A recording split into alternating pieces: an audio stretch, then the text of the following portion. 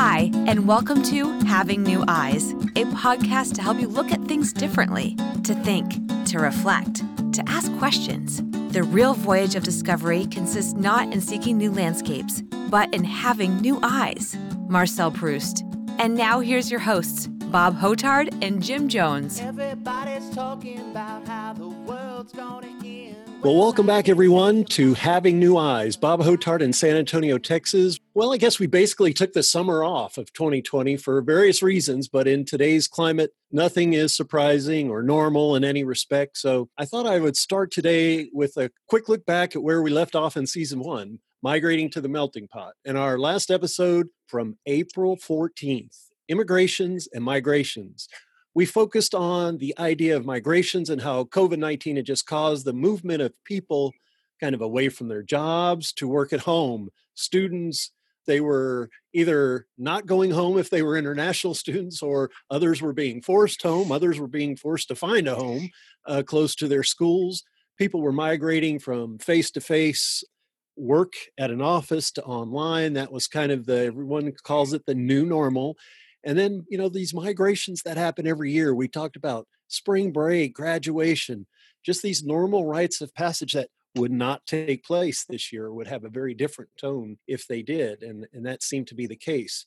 But we also talked about political and economic migrations, people that were in the lower middle class in the U.S. or even elsewhere. Will they be migrating to a poorer, lower class? Most of our focus was then just on the coronavirus and the effects of that. But we talked about this being our Pearl Harbor. What does that mean? And that immediately brings to mind, we talked about this, that we're at war. And I want to point out, we released episode 5 on April 14th, 2020. And even then we were talking about being at war. This was before George Floyd, Breonna Taylor, and other incidents that birthed the Black Lives Movement in June, and not to mention the major shift we've had in approaches to work and education over the summer. And as it gets closer to the fall, what's going to happen? The sports teams, how are they going to come back to life, if that's even possible? And of course, you can't leave out politics, rallies, conventions, voter registration. And now, here we are, July 31st, when we're recording this, 2020, and even the U.S. Postal Service is in the spotlight because with COVID-19, are citizens going to be able to safely vote in person in November, or will they have to mail in the vote? Will that even be possible? So it certainly seems that we've reached the proverbial tipping point, and that's our topic, that's our episode for today. And we say tipping point in Malcolm Gladwell's book, The Tipping Point, written back in 2000, the year 2000, 20 years ago. And so with that, I'm going to introduce my guest and partner in crime, Jim Jones from Brookline, Massachusetts. Hi, Jim. Hi, Bob. It's Jim here. And as I hear you giving a recap of the year and even in the last couple of months, I've been reading the news and I'm saying, it's just some of the same issues repeating. When it comes to our last episode on migration, my gosh, since then, there have been many student migrations of young people who are trying to find a place to stay. Speaking personally, I have a young Chinese man from Shanghai staying in our home because he migrated from China to the United States and Beloit College to get his bachelor's degree there. But then the dorms were closed, and he needed a place to go, and not wanting to have to risk going back to China and risk re-entering the United States, and there's quarantine involved on both ends of that. He would have to eventually migrate across the continent because he's going to get his master's in San Francisco. He's not the only one. There's multiple stories like that. Then, of course, we've got the migration of this virus. Okay, where's the hot spot? New York State. No. Now it's California. No. Now it's Florida. Now it's Texas. Now they say it's migrating from the Southwest into the heartland in Middle America. So we've got that going on. But probably one of the greatest migrations that I see happening is an ideological migration. The idea of ideas, strong, powerful ideas, just like when communism spread out of Russia. And maybe it was a negative idea, but it spread. I'm seeing how this idea of Black Lives Matter and what this country and how we define it and define the citizens in it are about. Because that movement, I'm now seeing when I watch the news, they're on the streets protesting in Portland, Oregon. They're on the streets protesting in New York, here in Boston. So I'm seeing this migration of ideas, which started maybe, perhaps, with the death of George Floyd, the murder, the homicide of George Floyd, if you will, from another perspective. And it's still basically the same issues. But again, as I've said before, we have a particular pair of eyes that we look upon the news. And I ask myself almost daily, what are you looking for, Jim? What do you expect to see? Am I looking for hope? Am I looking for patterns that will tell me the journey of our country? I've asked myself that many times, including about my own identity. Who am I supposed to be as an American with all this turmoil roiling around me? So I agree with you, Bob. There's a lot to cover. So when we talk about the tipping point for our episode today, we think of the three concepts that Malcolm Gladwell talks about: law of the few, stickiness factor, power of context. And I would certainly say it doesn't take very long before you say, well, we certainly check those boxes. The law of the few, people are influencers, are able to spread the message. Stickiness factor, it's certainly there. It's not going away. It's increasing. It's gone from protests of what we had in a few places, possibly in the second week of June, and then also the power of context. So I don't think there's any question. In fact, we've heard it a couple of times, if not a few times, or quite often this summer, that we've reached the tipping point. I think the question becomes, it's not just the tipping point of Black Lives Matter. I don't think it's the tipping point of COVID-19. It's almost like we have this perfect storm of tipping points. Major things are changing and shifting, and part of that is that migration concept also. But Jim, would you agree that it's something a little bit more than just a tipping point of any one movement? You know, pick your language. Are we creating a sea change? Is this a defining moment in the history of the United States? Is this a turning point for us as citizens? Is this a flashpoint collectively? Or is this for a lot of people, man, I've reached my breaking point?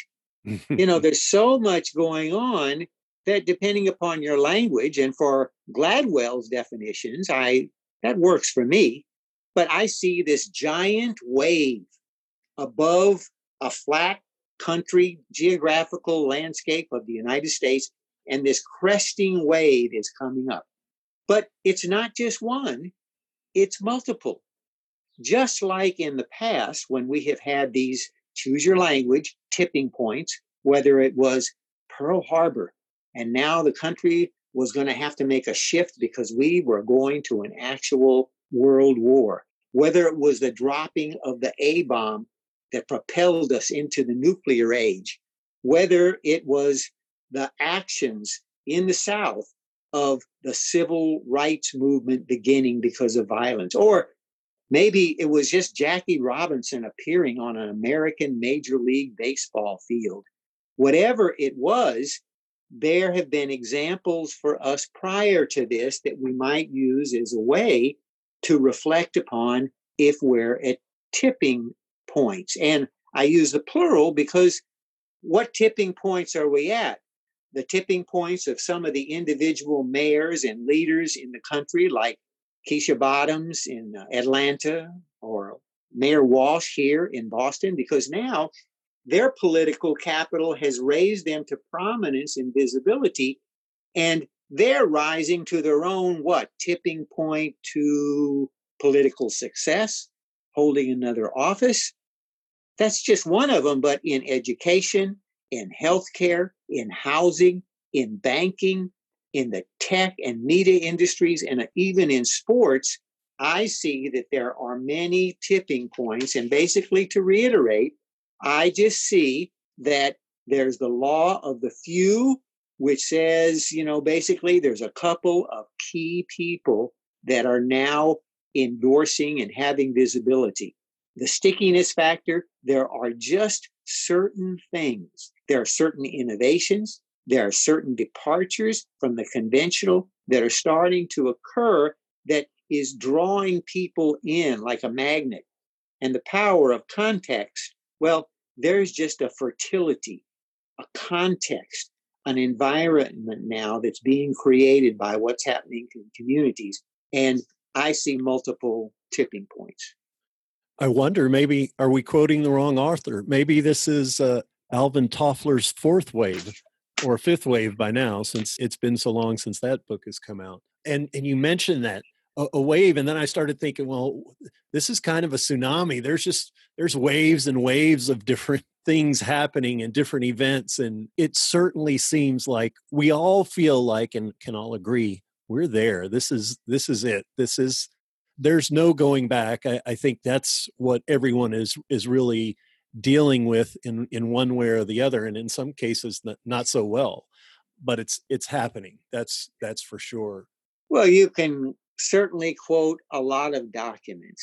I would say there's one basic document that I always go to the well for, so to speak, and that's the Constitution. Because when it says in the Constitution that we're trying to create or form a more perfect union, that implies to me that we are imperfect. So I see all of these issues, again, which are roiling around within society right now, as ways of showing we are imperfect. And we're striving now, maybe not to find perfection, because I don't know if we'll ever be the perfect society, but maybe improve, ameliorate what our circumstances are so that we're a little bit better than we've been in the past. And yes, we're going to have people that start their movements, but then we'll have opposition to those movements. But I like the idea, whether you like it or not, that there's movement. When I was studying physics back in Thomas Jefferson High School in San Antonio, Texas, with Mr. Andrews, that was a tough class. We studied inertia.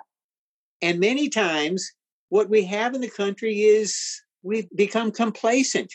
We've become complacent about what? Our educational system, how we look at issues of race, looking at the infrastructure that we have currently in the country. And it's about leaving our inertia and having some movement. To me, every day I read the news is a metaphor for forward progress. Different things are happening each day that are different than the day before. And because of that, and I'm looking for answers in the news, I have to have a pair of eyes to look at the news. Our theme for this season is, what does it mean to be an American? And you talked about the Constitution. I've asked a few people, I've talked to them, just said, what does it mean to you to be an American? And I think you make a good point there about movement and progress and forming a more perfect union, being imperfect.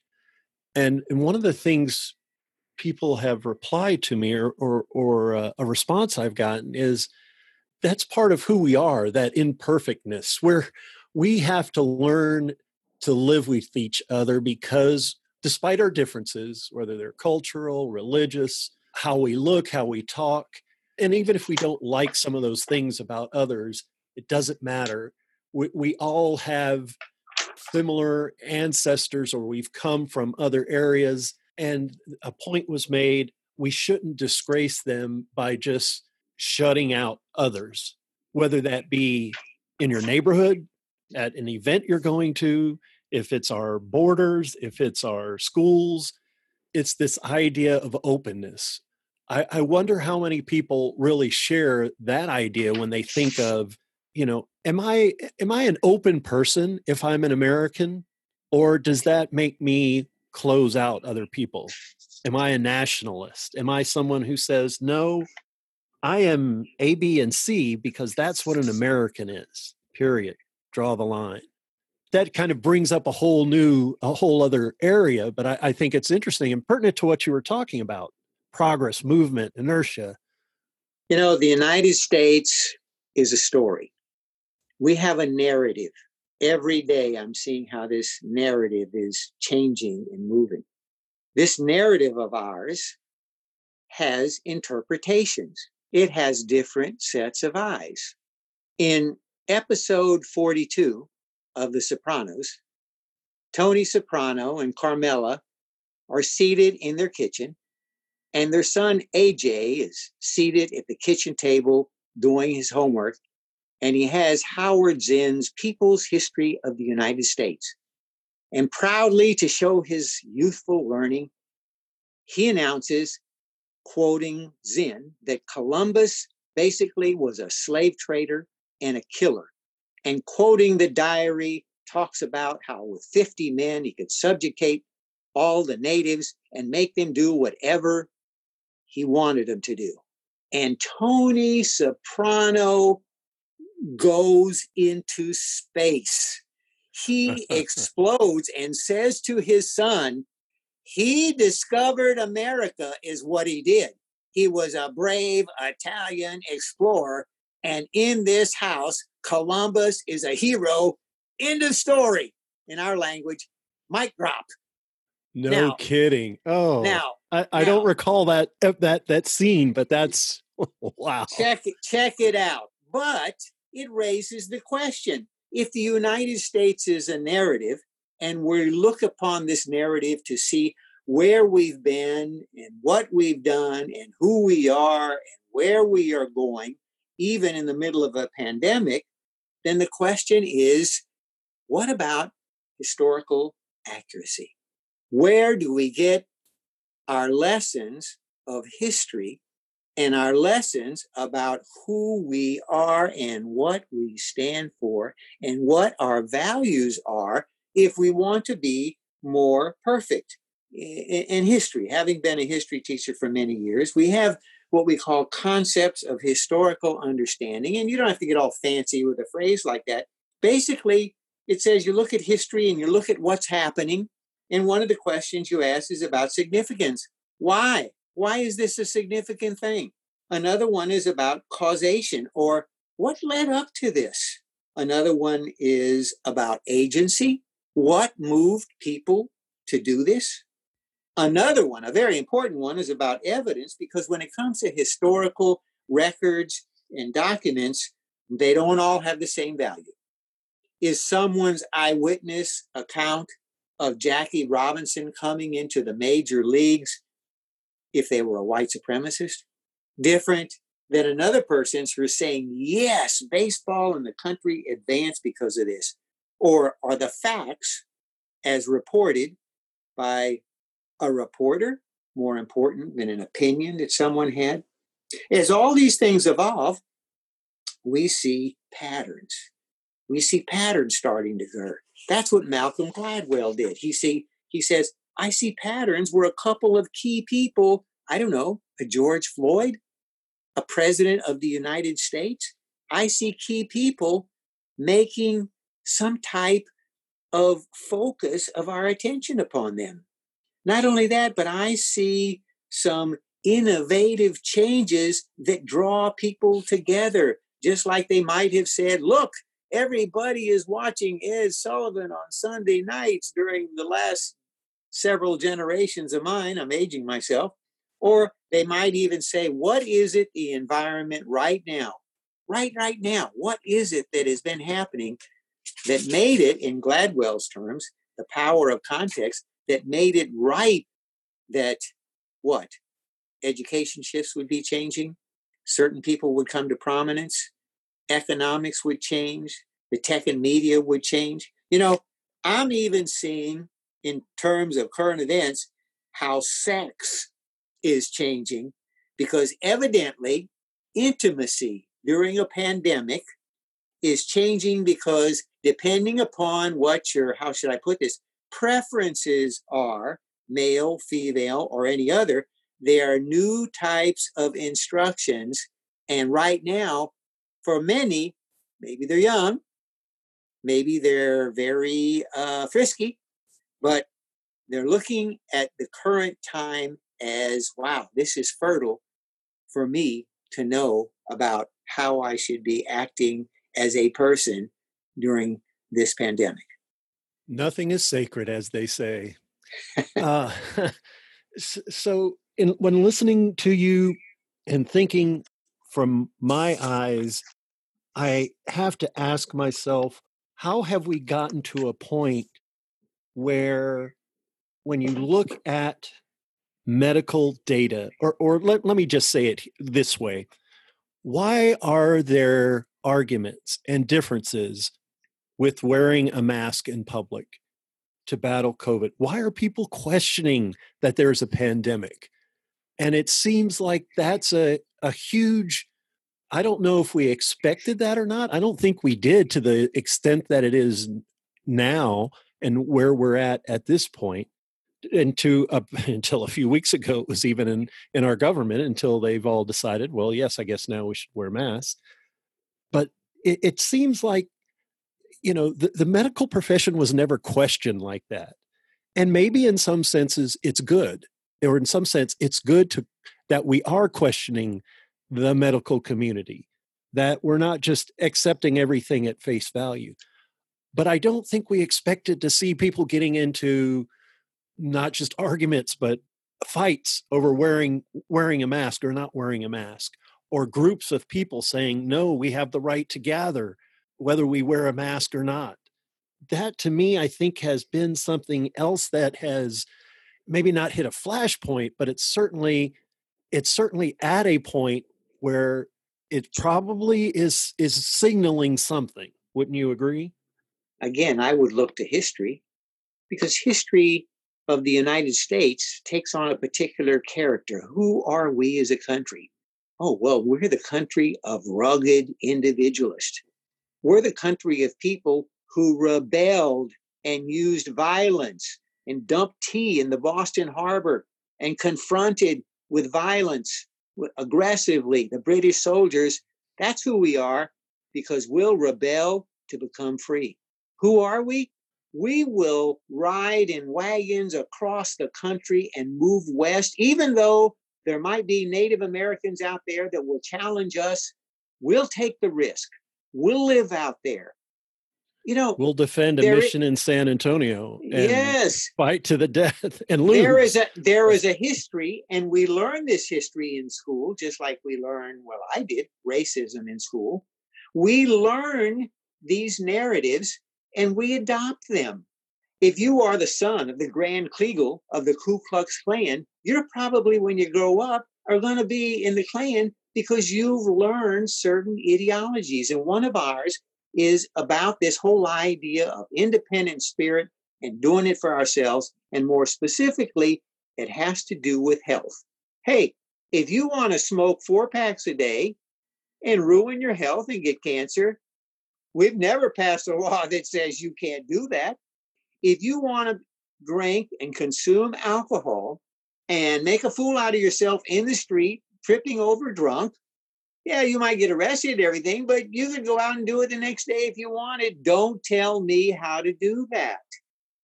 In a way, those are some of our traditions of being independent enough to make choices for ourselves. Look at the whole issue around abortion. This whole idea of a woman's, this is my body, and I choose what to do with it, regardless of what your religious beliefs are. So I would say that for many people, they accuse certain people in the medical profession of breaking the traditions of individualism that we have. Now, breaking traditions of individualism is a little bit different than saying, well, I go to the doctor regularly because the doctor is going to tell me what I need done. But even then, people are going to say, no way I'm having a colonoscopy. I've heard what that's all about. I'm not doing that kind of stuff. And it's happening in many arenas, as I said, in which traditions are being broken. I have a little 5-year-old granddaughter, my wife and I, who will start kindergarten in September remotely on Zoom. Now, wait a minute. This is breaking the tradition. Now, of course, there are some alternate factors like health But there are those parents that say, no, no, no, they need that socialization. Let them go into school, do it 50-50, do a hybrid. So we're going to have these arguments contradicting the traditions and the quote unquote experts all the time. It's happened throughout history. I think people, they say those are our freedoms. I think that's what seems to be the popular, that's the catchphrase. It's not, a tradition of individualism. It's saying you're taking away my freedom of choice to send my kid to school, or, I am free to do this. And I think that's that label, that's that American label that people want to put on an issue that says, you can't tell me what to do because I can choose for myself. Science be damned, politics be damned, whatever. I have the freedom. That's the first thing that came to my mind when you started talking about that, Jim, that tradition of individual. You're absolutely right.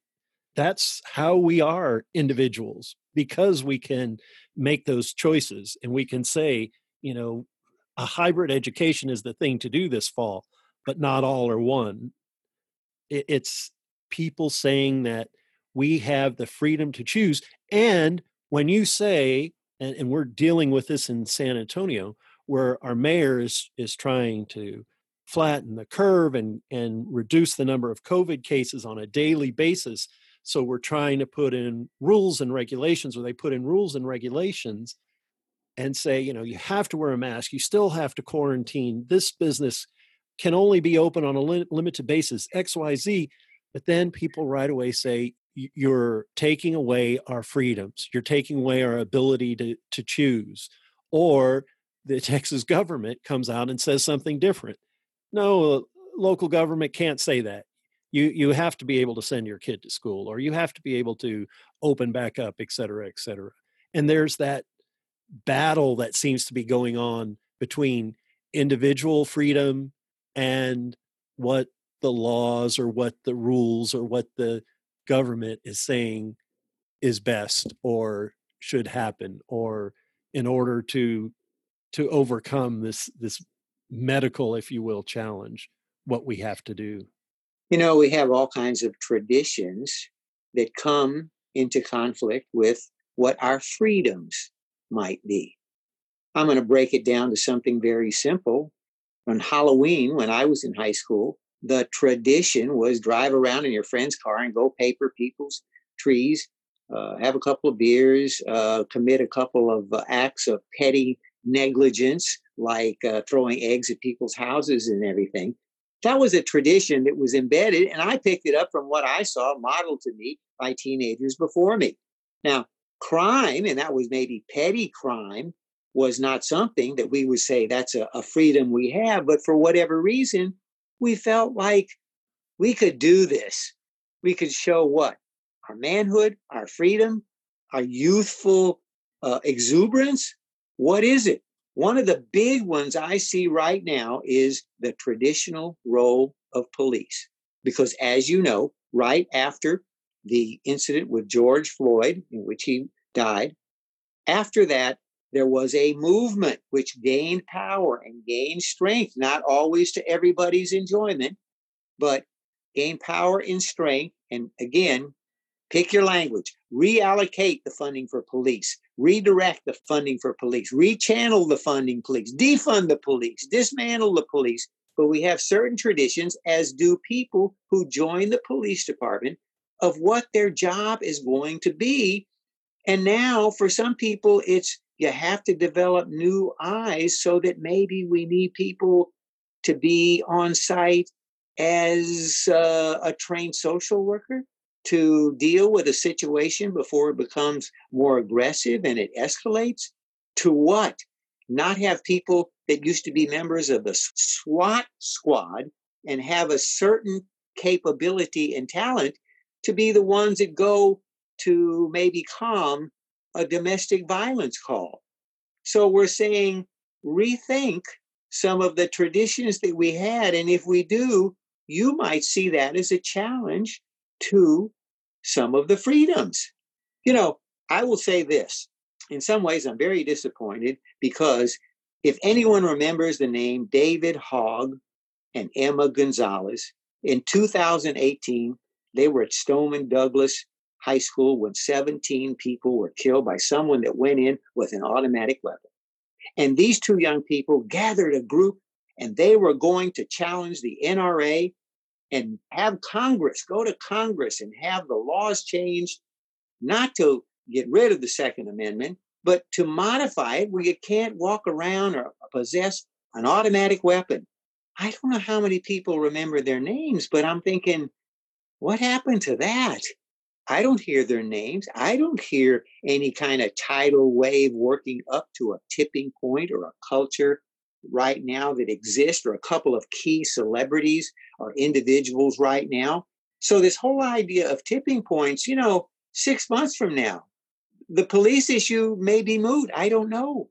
6 months from now, the whole idea of what constitutes, education and paying people not to work so they can support themselves for housing and food, that may not be an issue. I don't know how these tipping points will evolve in the narrative of the United States, but I do know that there's a lot of fertile ground and a lot of movement right now.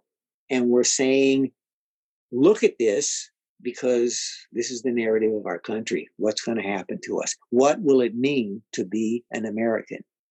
There's so much to unpack, and with the not just the racism or systemic racism issue, but the policing issue, which of course you're very well versed in and have had years of experience with and about. It seems like now what I want to say is that it doesn't seem like it's just going to go away because it's daily, but also because it's causing us to do things. And when I say us, maybe I'm speaking of white people that are being forced to think about. And I'll share. I've had conversations with Black colleagues of mine at work and people I've worked with before, and talked to them. And in fact, it was actually a prompt that I got from LinkedIn, where a former colleague said, "Hey,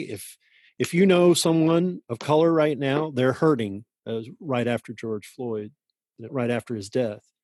And so I reached out and I've had conversations, and it still is shocking to me that a well-educated person of color who's in a prominent position at a company, at a Fortune 10 company, has to live with systemic racism on a daily basis, has weekly incidents of being treated differently or having to prevent their family from doing things normally because it's just not the same.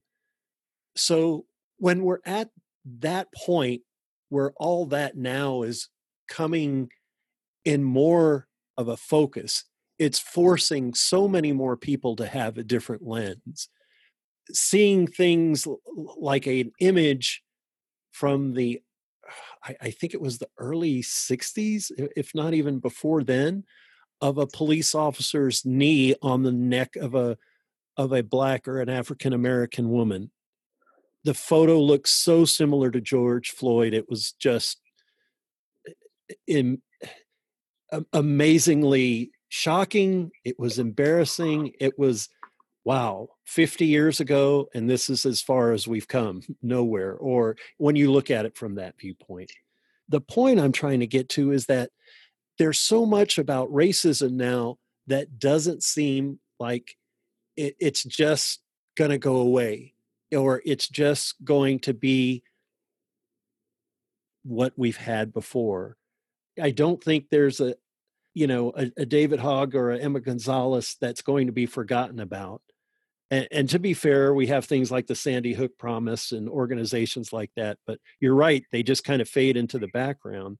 But I think now, and even at AT&T where I work, we're finding that it's not a question of if companies have a diversity program. It's what are you going to do to prevent not just racism or systemic racism from continuing, but what kind of programs are you going to have to make sure people of color really do have equal opportunity, or really, or your numbers really do change.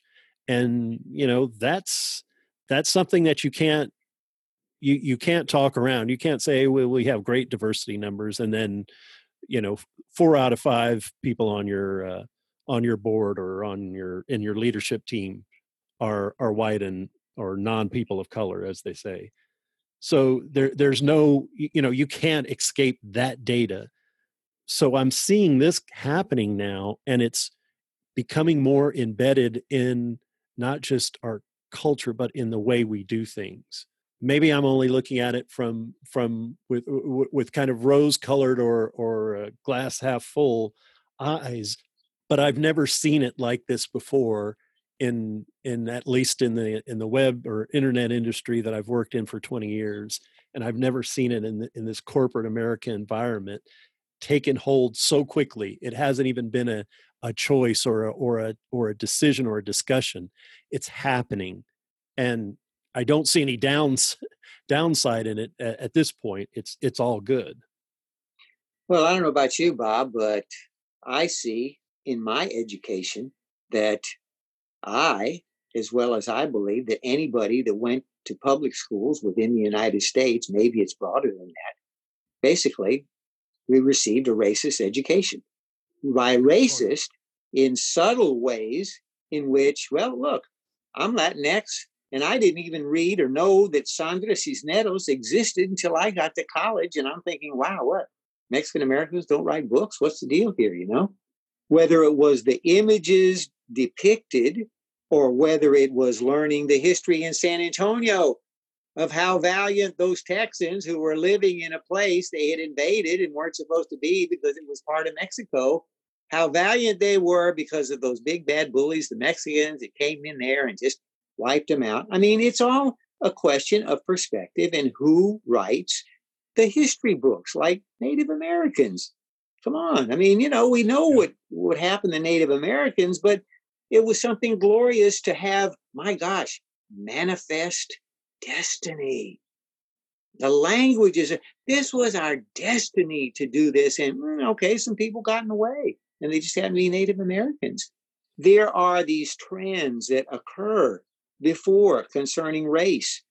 Gunnar Myrdal wrote An American Dilemma 50 years ago. And basically he said the race problem in the United States is about white supremacy, and the role of the police reinforces white supremacy. After the turn of the century, W.E.B. Du Bois said that the problem of the 20th century is the problem of the color line. We knew these people, scholars, academics, were writing about these issues because they'd researched them. On the other hand, in the 20s and 30s, the KKK were marching down Main Street in Washington, D.C. Why didn't they have a tipping point where everybody became members of the KKK or there was significant change? You don't see that anymore. I might be driving along a highway and there might be a white supremacist movement in the South that they're responsible for the maintenance of a certain section of the highway and everything. A lot of these things didn't contribute to the tipping point. And if we're going by that, then we're saying that maybe Gladwell was onto something that, well, okay, let's say it was the death of George Floyd as opposed to all the other deaths. Maybe it was the immediacy of the action. Maybe it was the immediacy of a couple of key people that came out and they were visible and they spoke of it. Because, look, if Muhammad Ali said, this is the aftershave I use, there's going to be a lot of people say, oh, Muhammad Ali said that. Maybe I should be using that aftershave. Besides those personalities, which had some sticking points, and I think a lot of them were celebrities, because you know how we raise our celebrities to royalty status here. And you say, wow, Tom Hanks got involved. Tom Hanks and Rita Wilson got involved. I think there's certainly what Malcolm Gladwell calls the stickiness factor. I think that there are some unique things that depart from conventionality that contribute to the movements and the protests that we're seeing. And this may seem mundane, but I think it's a really unique movement when you see, I don't know, hundreds of people in masks that say Black Lives Matter walking around? Does that make a difference if they're wearing a t-shirt? Does it make a difference if they are walking around in a major city and they happen to organize where they were doing it simultaneously in so many places? I have a son that lives in Portland, Oregon, and he's been on the streets, on the ground, so to speak, with his camera. He's a professional photographer and videographer, reporting daily. And there's a different look to the protests that have been occurring. Some people might say, oh, well, it's a violent protest. And some people would say, well, we created change in this country and became independent because we had violent protests against the British. Now, I don't agree with, history repeats itself, because there's a famous phrase that says, history doesn't repeat itself, but it rhymes. And I would say there are some similarities in what we see occurring. But yes, Gladwell has, according to his paradigm, there are some things in place that we see occurring, and there is still a momentum, because instead of one protest and then everybody goes to work and then the next weekend people do it. I've been to protests like that. In Portland, it's been 56 straight days. In Boston, it's been 56 straight days. Part of what I see in Gladwell's talking about the stickiness factor. One of the things that makes things stick is when you say, my God, I woke up this morning again and I saw the same pictures of protesters as I did 5 days ago, 10 days ago, 20 days ago. So I'm just guessing here. Maybe part of the stickiness factor is it has been sustained instead of, you know what? I don't see people protesting Vietnam or any kind of war lately. That might be one of the reasons that we might say that Gladwell has caused us to have new eyes, and that in terms of what we see, historical evidence is that we're seeing this pattern. Wait a minute. They're on the streets and it's sustained. Wait a minute. It's on the news and it's sustained. Or locally, I'll tell you this. I'm seeing more flyers dropped off at my door. I'm seeing more local politicians that are running for office that are saying Black Lives Matter as a part of their message. I'm just seeing something that's sustained, that's creating the context. And I think that is part of it. There's movement, there is motion, and it hasn't stopped yet. Yes.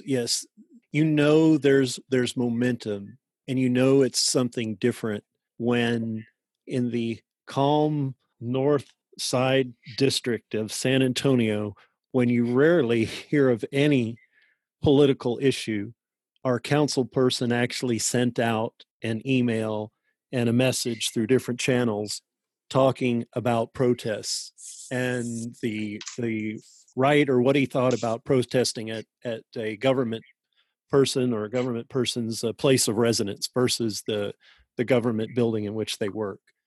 And the interesting thing was, as soon as that happened, I think a day or so after that, he had to send out a not a retraction, but a clarification of what he meant.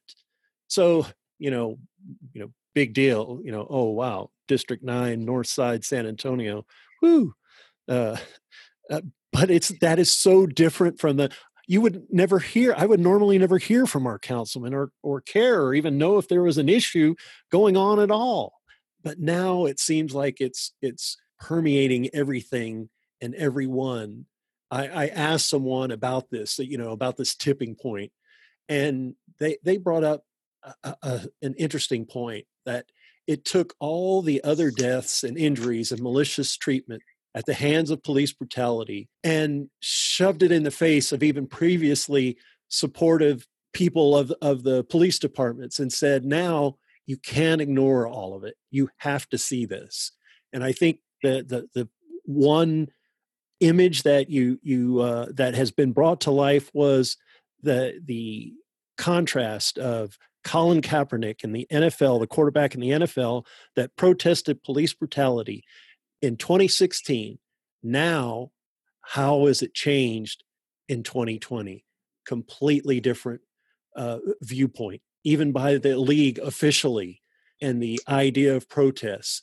So now this is not because blacks have done something to deserve this, or maybe they've been in the wrong in the past. No, it's because it's happening to them because they are black. No other reason. And this is what this person said. Every day, people of color live in fear and exclusion from the normal. And I talked about that earlier.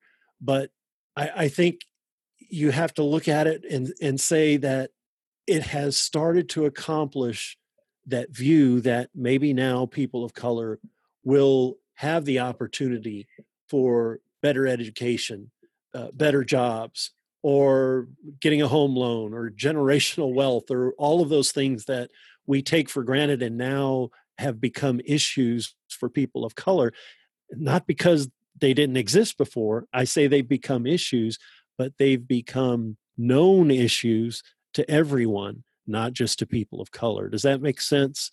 It's that new eyes, it's the perspective that now I think white people, quote unquote, are having to look at this differently and examine what is really happening here. What is, when you say our current culture, my current culture, or everyone's current culture, and how is their culture so different from mine that when they get up in the morning or their kid puts on a tank top to go outside or a hoodie, they have to have what's known as the talk.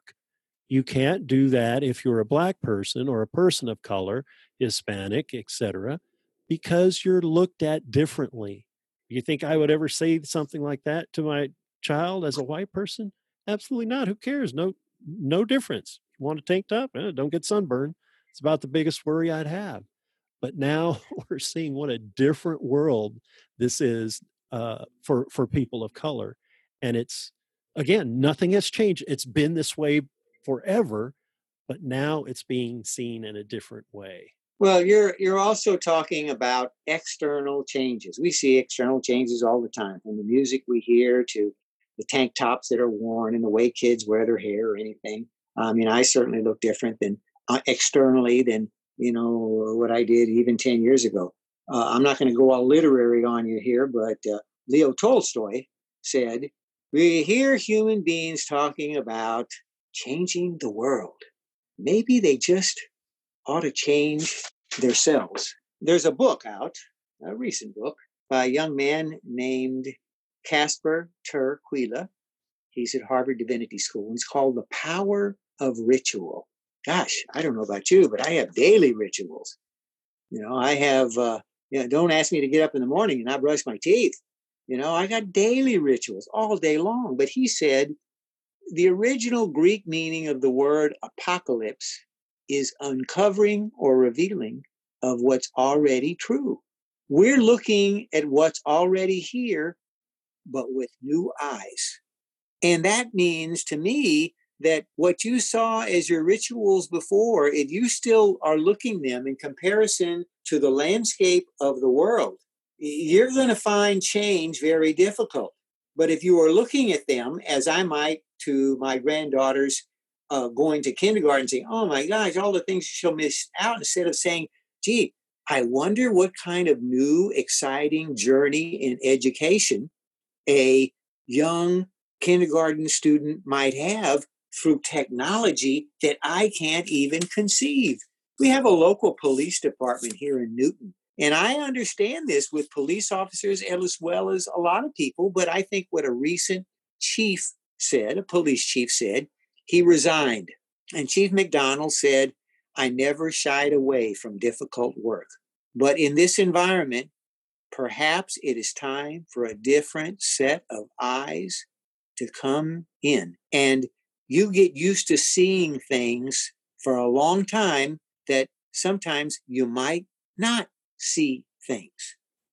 So this idea, which we said this is going to mean something in how we look at the news and the patterns, and that is having new eyes. I heard our senator from Massachusetts the other day say, "This is our 1933. And immediately I thought, oh my gosh, 1933, Germany, Hitler comes to power and it becomes a dictatorship. He goes from being a chancellor to a dictator. But I was wrong. because he was referring to another event in 1933 when Roosevelt becomes the leader, the president of the United States, and it's at the tail end of the Depression. And if there's ever a time that needed to develop a movement, some motion, a context, and for a country to look upon things as having with new eyes, it was when Roosevelt came in and he broke some traditions and established more governmental control. And even my father joined the Civilian Conservation Corps so he could have a job and everything. And the country did reach that tipping point and change from depression into a more vibrant democracy. Now, I think about that and say, oh yeah, Senator Markey, I should focus on my own country to think about, is this an opportunity for some change, which is always difficult. Jimmy, you're not going to be able to brush your teeth in the morning anymore. You have to break the rituals. Because if it is, it can either be very exciting for some of us to be a part of that and talk about it with our great grandchildren and grandchildren, or, oh, it's going to be miserable for a lot of people in the process, because change, just like aging, it can be so disagreeable to us. It's interesting to think who in power has the ability and not really the authority, but who is going to make that kind of a change? What is going to happen in 2020 for who's going to be our Roosevelt? Interesting question, interesting thought. And I agree with you, Jim. I think it's all about change. It's all about how we handle it. Are we open to it? And what are we going to do about it? We're at our closing, and I just you just feel like we've just started to scratch the surface. I'm excited that we have more episodes coming up and more to talk about. I hope we've answered some, and others we've at least maybe put some rewetting solution on the lens to allow a clearer view of things. Well, I'm geared up. I'm geared up because next time we're going to talk about something that is an undercurrent in this, and that's that along with these changes, we're going to have to adopt new eyes to look at who has the power, because there will be power shifts that we may not agree with, but our traditional lens of looking at who has power might be shifting, and we're going to be talking about that issue in the next episode. Thank you, Jim, for another great episode. Yep, you got it, Bob. All right, take care. Well, there you have it. And we hope you'll be part of this conversation as we share our thoughts and ideas. Our goal, as Jim says, is to make you think. And after you've thought about each topic, reach out to us on Facebook and Instagram at Having New Eyes Podcast and on Twitter at HNE Podcast. Be sure to use the hashtag Having New Eyes or HNE. You've been listening to Having New Eyes, a podcast by Bob Hotard and Jim Jones. Download Having New Eyes on Apple Podcasts, Google Play for Android, Spotify, TuneIn, and Stitcher Radio, or on any of your favorite podcast apps. Jim thanks the many students over the decades who were his teachers on a human level. Yes, he was making mental notes. Bob would like to thank his family and the many coaches, teachers, and mentors for the support, encouragement, and inspiration. Find him on Twitter at Bob H. Web Design. Some portions of today's program may have been pre-recorded. Music by Jay Kleiner from the album I Am Me, live from the living room. Stream Jay's music on SoundCloud.com. HNE is recorded in San Antonio, Texas. Audio engineer is Jason Barrera. Executive producer, Bob Hotard. All rights reserved. I'm Becky Steinmetz. Remember, the real voyage of discovery consists not in seeking new landscapes, but in having new eyes.